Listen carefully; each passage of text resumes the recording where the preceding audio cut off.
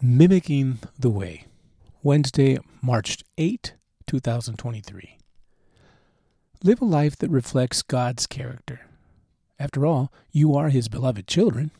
In other words, it's time to live a life of love. In fact, live a life that mimics the way God loves us and how He gave up His life for us as an offering and sacrifice to God. Christ's sacrifice was a sweet-smelling aroma. Ephesians 5, 1 and 2. Mimicking is not appreciated by most adults. Children, on the other hand, love mimicking someone else, especially a younger sibling who does not quite get it.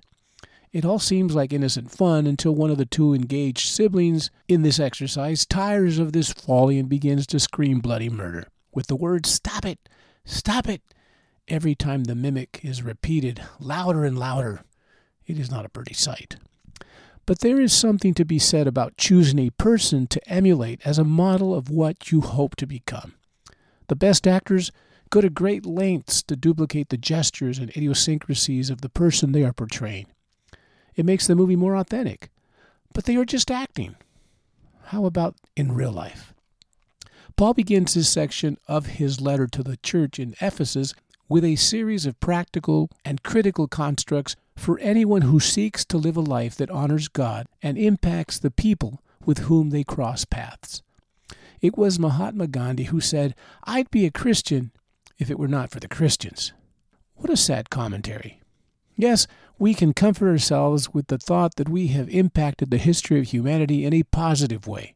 But we have also brought death and destruction in the name of Christ.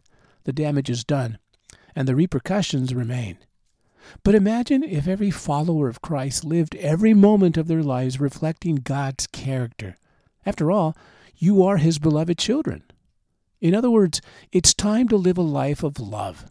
In fact, live a life that mimics the way Christ loves us and how He gave up His life for us as an offering and sacrifice to God. Christ's sacrifice was a sweet-smelling aroma. Ephesians 5, 1 and 2.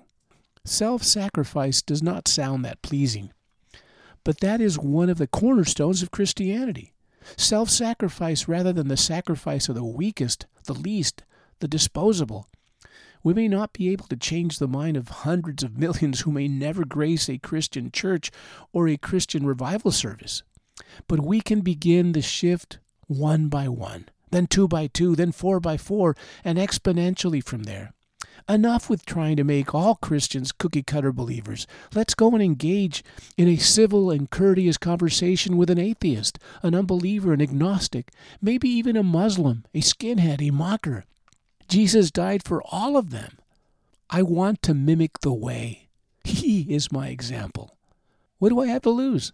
Jesus went to places where He was not received by those He came to seek and save, but He went anyway.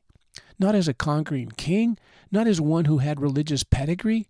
No, he came as a servant to Jews and Gentiles. That's everyone. And at the end of the longest week of His life, He took off His outer garment and wrapped Himself in a common towel of a servant.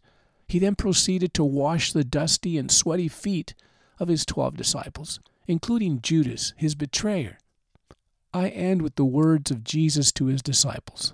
That includes me and you. He said, "For I have given you an example that you should do as I have done to you. Most assuredly, I say to you, a servant is not greater than his master, nor is he who is sent greater than he who sent him." Will you join me? Let me know how it goes with you. In the words of St. Francis de Sales, bloom where you are planted. Abba, open my eyes to opportunities to engage in a conversation which might lead to a dialogue with a person who needs a blessing, or who may be a blessing to me. I pray this in Jesus' name. Amen.